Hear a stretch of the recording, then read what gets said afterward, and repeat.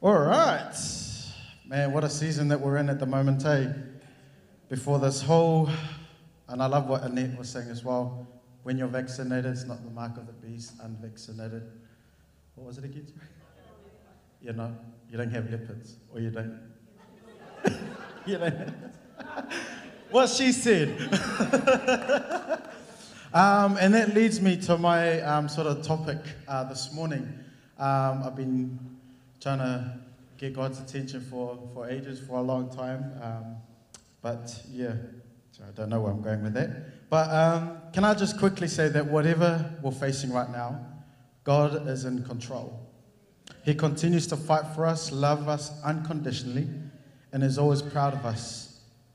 I believe that God wants to heal the way we see. Jesus wants to heal our eyesight so we can see purely. But who knows that in order for God to bring something new, some things need to stop. I learned that the hard way. Or should I say that sometimes we say to ourselves, we're stuck, but really, we've actually stopped. We've stopped control. Can I get a witness in here? Amen. All right. So if you have your Bible with me this morning, we'll dive straight into it. I'm going back to Genesis. We're going to be reading the whole book of Genesis this morning. Thanks, Sarah. No, you can have your lunch after this. Don't worry, I'll be quick. All right, here it goes. One of my heroes of the Old Testament is Joseph. All right, so Joseph 37, and we're about to read from 1 to only 10. It goes like this. This is the account of Jacob's family line. Joseph, a young man of 17, was tending the flocks with his brothers. Genesis 37, verse 1 to 10. I can see everyone's like, what did he say? Joseph, a young man of 17, was tending the flocks with his brothers, the son of his other sons. Because he had been born to him in his old age, and he made an ornate robe for him. When his brothers saw that their father loved him more than any of them, they hated him and could not speak a kind word to him. Joseph had a dream, and when he told it to his brothers, they hated him all the more. He said to them, "Listen, brothers, listen to this dream I had. We were binding sheaves of grain out in the field when suddenly my sheaf rose and stood upright, while your sheaves gathered around mine and bowed down to it." His brothers said to him, "Do you intend to reign over us? Will you actually rule us?" And they hated him all the more because of his dream and what he had said. Then he had another dream, and he told it to his brothers. I think we've got the slideshow for that first one. By the way, when I was reading, I had no idea what sheaf rows or sheaves were. That one. Where are they? Yeah, so anyway, if you're like me, didn't know what the sheaves was, that's actually a sheaf, and the sheaf rows in the middle. The guy in the middle there is Joseph. And then he said he had another dream and told it to his brothers. "Listen," he said, "I had another dream, and this time the sun and moon and 11 stars were bowing down to me." Thanks, Logan. When he told his father as well and his brothers, his father rebuked him and said, "What is the dream you had? Will your mother and I and your brothers actually come and bow down to the ground before you?" His brothers were jealous of him, but his father kept the matter in mind. All right. So Joseph was favored by God. He was the great-grandson of Father Abraham. He was his dad's favorite, which didn't really go well with his brothers. Just put it... Kidding. Imagine as a 17-year-old boy telling his brothers how his sheaf rows stood upright while all their sheaves gathered around Joseph's and literally bowed down to him. So we've seen the photo and then the second photo, and it describes that. But wait, there's more. Joseph goes on to say, "I had another dream. The sun, the moon, and the 11 stars bowed down to me too." Now this is going a bit too far, eh, Joseph? Do we have that other one that you saw? There you go. I do apologize. I could not find a Joseph that looks 17. I think that's the Joseph that turned 17. And because of this, his brothers hated him. And what makes it worse is that it was coming out of the youngest's mouth. So it seems certain to Joseph that at that moment, that yes, he was going to be very super important and his lap, or did not happen straight away. We might expect Joseph to immediately become the leader of his family and rule them with wisdom and grace, but God often takes his people in a direction different from what it's expected. Don't get me wrong, God is always true to his promises, but not to yours and my timetable. Amen. He operates outside of time. He wants us to dream big, but I guess he doesn't want us to try and take control. Otherwise, we could find ourselves going around in circles, getting lost in the process, stressed out, when we should just trust and rely on him and know that he will provide. Proverbs 3 verse 5 says, "Trust in the Lord with all your heart and lean not on your own understanding. In all your ways submit to him, and he will make your path straight." Trust in the Lord with all your heart, not just some of your heart, not a little bit of your heart. It says all your heart. Some of your ways, Lord, not all of my ways. And in all your ways submit to him, and he will make your path straight. In the case of Joseph, not long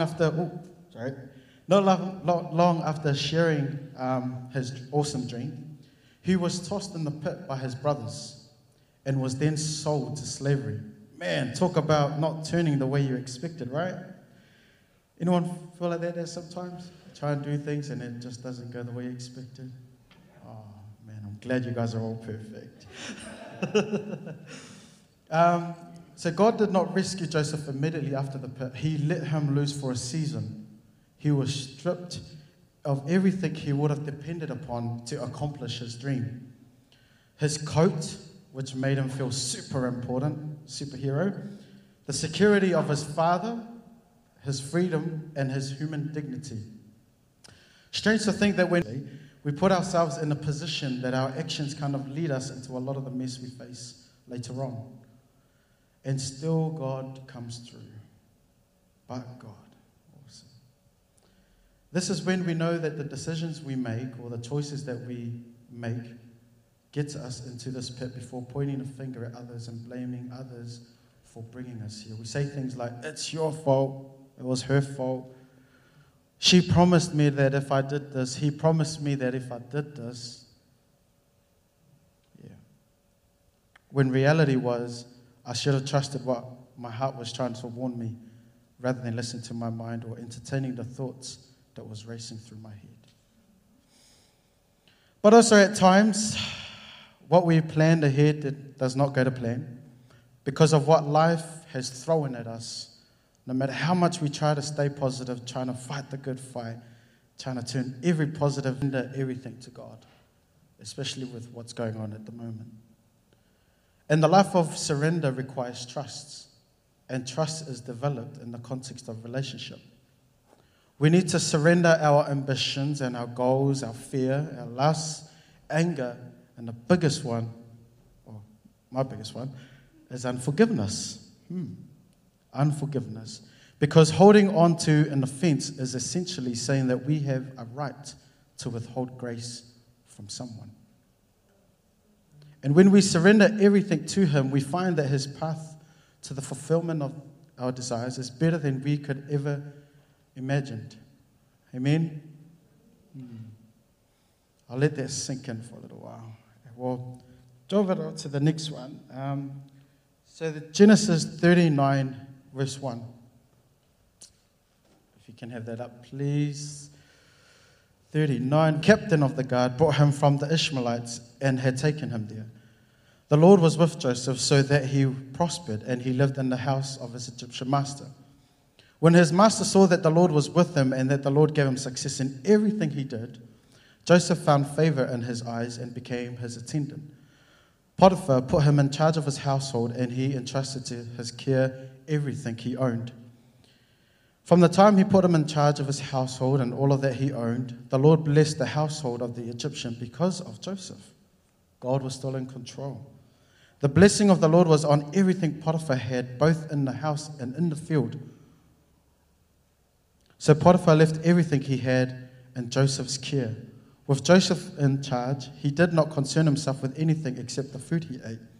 Now Joseph was a well-built and handsome man, and after a while his master's wife took notice of Joseph and said, "Come to bed with me," since he has entrusted to my care.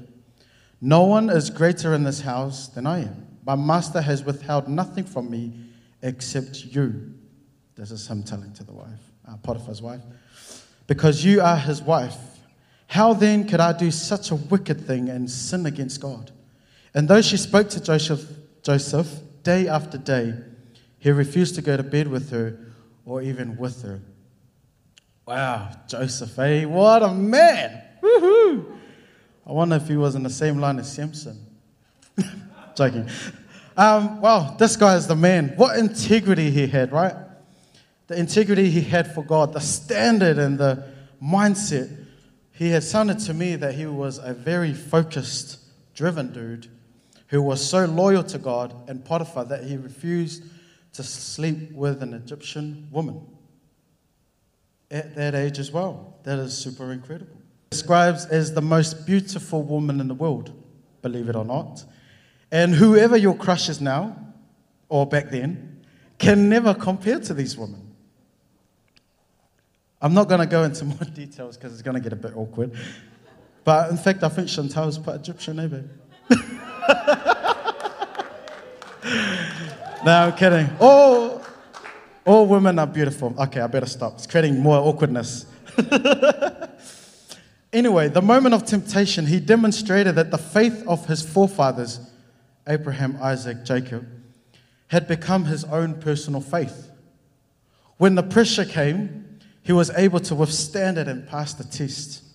He recognized in that moment that sleeping with Potiphar's wife would be more than just a betrayal of his boss and will be a sin against God, whom he heavily relied upon for a month. Thrown again into prison again later on, if you read later on, because Potiphar's wife, here's Potiphar's wife's report when she took his cloak and then Joseph ran away, so it made it look like she had his cloak, sort of thing.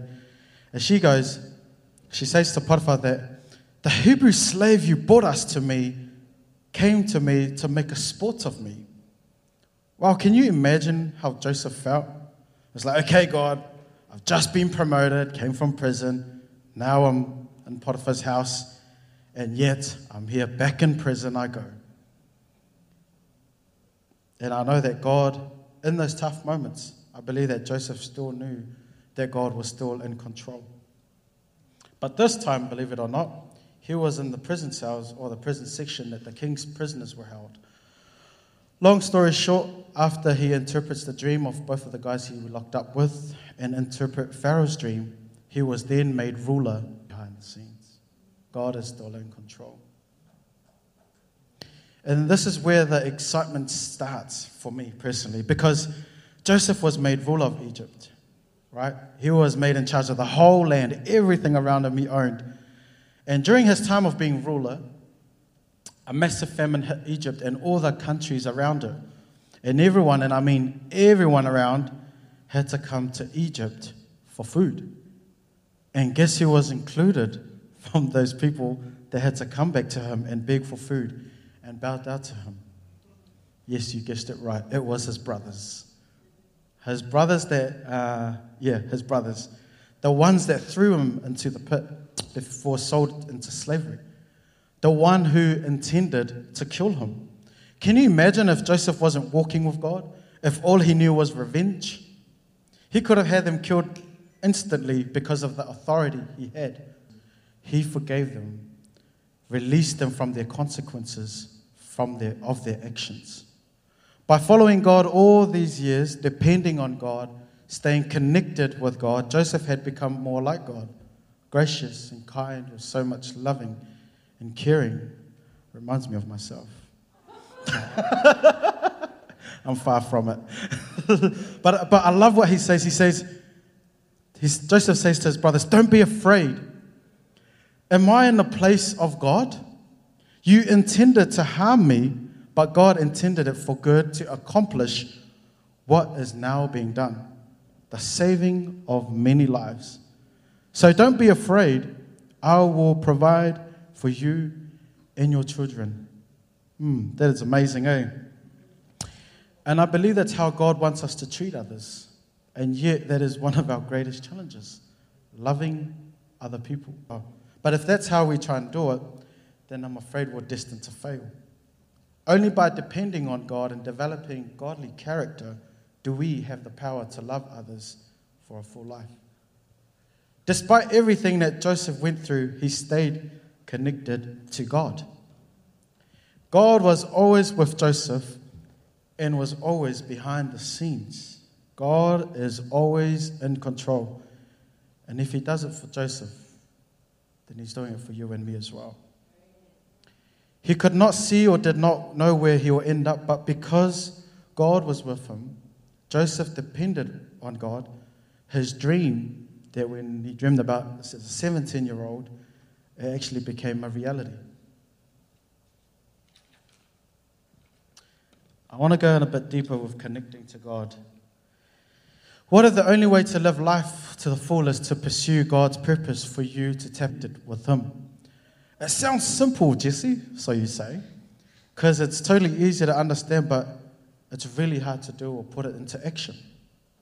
In fact, that staying connected to God is so difficult that most of us, including myself as well, give up trying to do it and live without power, purpose, or both. Most people, again, when I'm speaking, sorry, I'm mostly speaking to myself. Most people like myself and I find it so much easier to connect with God right after we accept Christ. But we find it more difficult to connect later on in life. If that describes you this morning, I'm here to remind you to don't lose heart. God is still in control, and life doesn't have to be that way. And you can learn how to stay connected to God by doing life with people, getting into small groups, connecting with people that knows you best, and get them to speak life into you. The church is our God and our quiet times. With me, I like to go to the gym, blast my music, throw 40 kg dumbbells here and there. No, I'm kidding. Throw away 5 grams, kgs here and there, and blast my music, even though that it's loud music and praise music most days. It's still my quiet time with God because I'm getting refilled. I guess some of us have different strategies and how to trying to stay connected with God, but in me, I find it in the gym. I blast my music and I take my frustration as well on the weights or the boxing bags. But don't worry, I don't put anyone's faces on the boxing bag. I just close my eyes and just jab away. Or sometimes I go to the river on my own. I found out a bit later, I actually thought I was an extrovert, but I found out only last year when Chantel spoke life into me. And she said, "You're an introvert." I was like, "No, I'm not." Anyway, sometimes I go to the river on my own after a workout, hop in the water and just sing to God. It's quite weird, and I do hope that no one will be in the river at the time when I'm there because I sing so loud and I just worship God and I try to speak in tongues, or should I say speak in tongues as well, and then straight after I open my eyes and I'm like, oh crap, I thought I was inside a building, but I was actually in the river. But that's me personally, that's my quiet time with God. And just thanking Him for blessing me for this day, and even appreciated the challenges that have come towards me on that day or days. Lately, I've been listening to some of Michael's preaching from the last few years or months ago. No, it was last year, I think. On my way to work. So it just helps me to get in the zone before I start, because those messages about disrupting the system, they're thinking, okay, because I'm in a frontline space, how can I approach things or situations in an approachable manner? Or how does Joseph do it?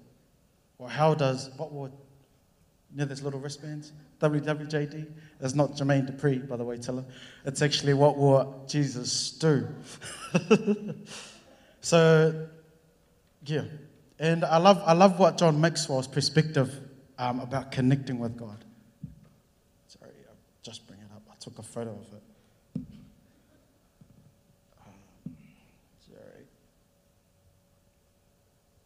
Here, connecting with God. Knowing God's purpose for your life and connecting with His power to accomplish that purpose is something you should expect to be revealed over the course of your life. Not all at once. Earlier on, sometimes the best you can do is to go in the direction that God indicates and see how things are. So much of the road ahead. Not backwards, not reversing, but the road ahead. And how do you see more? Not by reversing, by driving forward. Keep driving. Because the longer you stay on course according to God's direction, the more will be revealed and the more you will understand. I'll say that again. The longer you stay on course according to God's direction, the more will be revealed and the more you will understand. That's awesome, eh?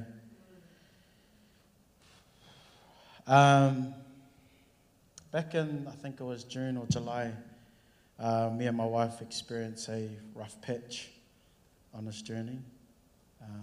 Don't worry, I don't need tissues. Back in June, it was sort of a rough patch. A few tears, and we celebrated. We just kept celebrating. And in the space of 2 weeks, we experienced our first miscarriage. 2 weeks. Imagine that, being told of the greatest news that you probably ever heard, or I've ever heard. And in the space of 2 weeks, we experienced a miscarriage. Sorry. This was one of the hardest moments that we've ever had to face. Through some great support from Michael and Nelly, Sarah, and the eldership team, and the prayers of friends and families, we learned to trust God again and keep believing that our breakthrough was coming. It was hard to see it through our faith in God. It was hard to try and put our faith bigger than the obstacles that we were facing. Very hard. But God was still in control. Keep moving forward. And the more we move forward, the more clarity we were getting from others. And it's funny because, I'm going to go off script here, when people prophesy things like that to you, you kind of like soak it all in, and you're like, yay, da-da-da-da-da, and then you're like, okay, God, anytime now. I'm turning 35 soon, it's anytime now. But it's funny because at that moment, it was just hard to see through it. It's just like, if you're in a car and the window wipers were so covered in snow, I should say, it was just hard to try and get rid of the snow that was in front. And we just kept believing, we just kept trusting God, and it was like, God, you said, it ended up being that speech, eh? You promised. He didn't even promise. But it ended up becoming like that. My relationship started a bit funny. And then I was just like, God, if this is your will, let it be. Like, honestly. And then not long after that, we found out that we were pregnant again. So we're like, but this time it wasn't a yay. It was like a hold up, wait a minute, hold back sort of thing. I was just like curious. I'm a kind of a deep thinker person where I like to push back and just try and not celebrate too early. It doesn't mean that my faith went downhill. I was just trying to do what I said last time, trying to gut my way through it, but I couldn't. And the more I trusted in God, I was like, okay, God. And then we asked people, it was like, when is a good time to know that you won't get a miscarriage? Like, it was weird because I started asking other females when I shouldn't have. Started Googling, and I was like, when is a perfect time when you know that you're not going to experience a miscarriage? So a lot of them said it was 12 weeks or 10 weeks. So I was like, we must have been around 4 weeks previously. And as time went by, we were still still lingering around. And then God was trying to teach me, Jess, I'm still in control. Jess, look up, see me. I'm trying to put the plan in place. But if you don't have faith in me, then it won't come into fruition. And so my faith journey had to take up another notch. I was like, yes, God, I'll keep believing, keep knowing that you will provide. And today I can tell you that we are 19 weeks pregnant. And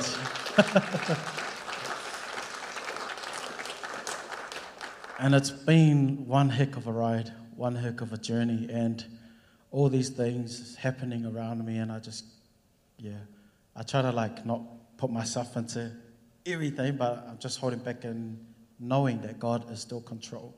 So if you're sitting here in this room and you're kind of thinking, well, God didn't turn up for me. I've been stuck on this wilderness for through everything happening around in the world at the moment with all this traffic light system and everything else causing mayhem. I want to remind you that our God is a big God. God is bigger than this. God is bigger than that. And it's for us, for our faith to really take up to another notch. Not get stuck into the conversations of like, oh, you're vaccinated. Da, da, da, da, da. No. That's not what God is all about. God is about relationships. We need to talk with them and just talk with each other and share what is in our hearts. And the more revealed it gets, and I think the more we'll open up and be vulnerable. I think be vulnerable has to be the key thing, or one of the key things. The more the relationship starts getting better and better. And instead, you won't find yourself calling everyone out. You'll be calling everyone up. And I guess for God's heart for us, especially in the that we see at the moment, it's always, you're either in this team or in this team. Da-da-da-da-da-da-da-da. And all I can remember, seriously, in these moments, I'm like, nah, I'm all about the third way. And they're like, what the heck is a third way? I was like, Michael, I need to find that preaching of yours again. But that's it. That's it. We don't have to take sides and just to woo the other person or disappoint the other person. We just have to be direct but humble ourselves with thinking of what we're going to say before anything comes up. With my journey as well with Chantal, with us moving into a different season or different church next year, don't know what that's going to look like. But for many of you know that we've been wrestling with this since this time of the pregnancy situation. So we had all these things coming up. I was like, no, God, I'm not ready to move yet. I love Awakened Family. Da-da-da. But Chantal's like, no, I had a vision. You're wrong. Da-da-da-da-da. And then moments later, God really put an appointment time with me to meet up with this guy that we're going to serve under next year. And that meeting was funny because I was coming in and I was like, oh no, how the heck did this guy fit my calendar today, sort of thing. How did he come into this moment right now? And then talking with him, and then he was like, oh, how's Awaken going? And I was like, oh, we love it. Oh, it's going good. But really in my heart, something was stirring. I was like, no, I don't want to have this conversation.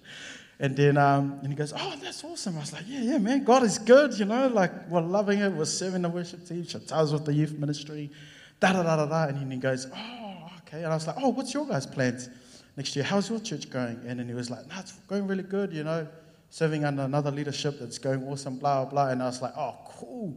And then I was like, how do I cut this conversation off?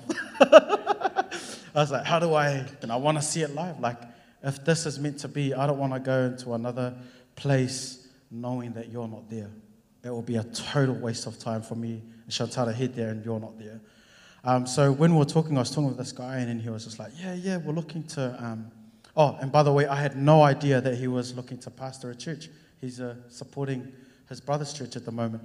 And then the more he went on, he was like, yeah, man, like God's going to be doing amazing things. I was like, yeah, man, God is always up to something, eh? And then he goes, yeah. And then in my head, at that moment, I was just like, I'm not going to bring up the conversation. I was just telling myself, really telling myself, and I'm not going to bring up the conversation. I'm just going to let it happen organically, because if I start it, then it doesn't seem real. I want to hear it from him. And then he goes, bro, we're actually starting a church next year. I was like, oh, okay. And then he goes, yeah, it's going to be based around the Hutt Valley area. And at that moment, we were just like, he was like, bro, you're right. I was like, yeah, I've actually been trying to avoid this for quite some time, but it's happening. It's actually happening. And then afterwards, I went home, and then Chantal was like, did he say anything? Like, was it just a vision? I was like, yes, babe, he actually said something tonight, and it is true that God is equipping us elsewhere. And we spoke about it, and then I was just like, oh, man, like I hate starting new again. I feel like me, when I was at school as a young kid, I hated going to new schools. In Australia, when I did my primary school, we went to like 3-4 different schools, and we kept moving. And I hated it because you have to start relationships all over again. You have to start from square one again. You have to like restart everything. But God is like, no. It's not restarting. It's refreshing. And in the season that we're in, we're like going into next year, it's going to be quite refreshing for us. And our time here at Awaken has been doing the cleaning as well. And everyone who serves under this house, thank you so much for, having us on board. And Fiona as well with the kids ministry. And I tell you, it's not easy. Hey, Josh, it's not easy getting here every Sunday morning at 8 a.m. when Sunday's your sleeping day. I'm kidding. It's not easy, but the heart is what God is after. It's the heart. And if our heart's in tune with what He wants us to do, then we're not perfect, but we're actually heading into a great direction, should I say. So my encouragement for this morning, even though we spoke a bit about Joseph and everything, it still comes to I was like trying to think of a theme. I told Sarah last night it was God working behind the scenes. Last week I had something different connected to God. And this morning it was just simple. God is in control. And I want to remind you that whatever...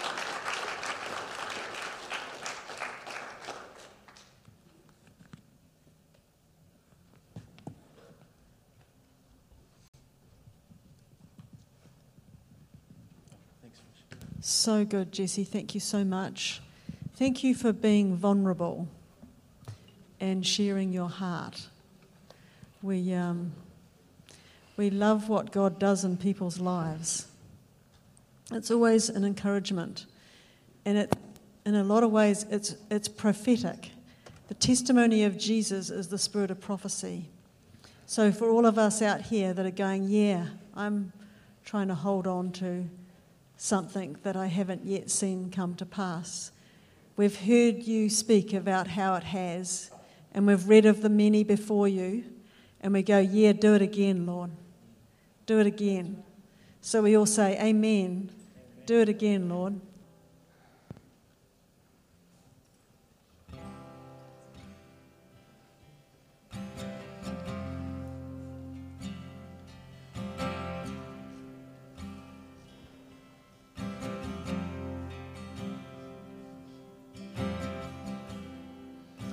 Worthy of every song we could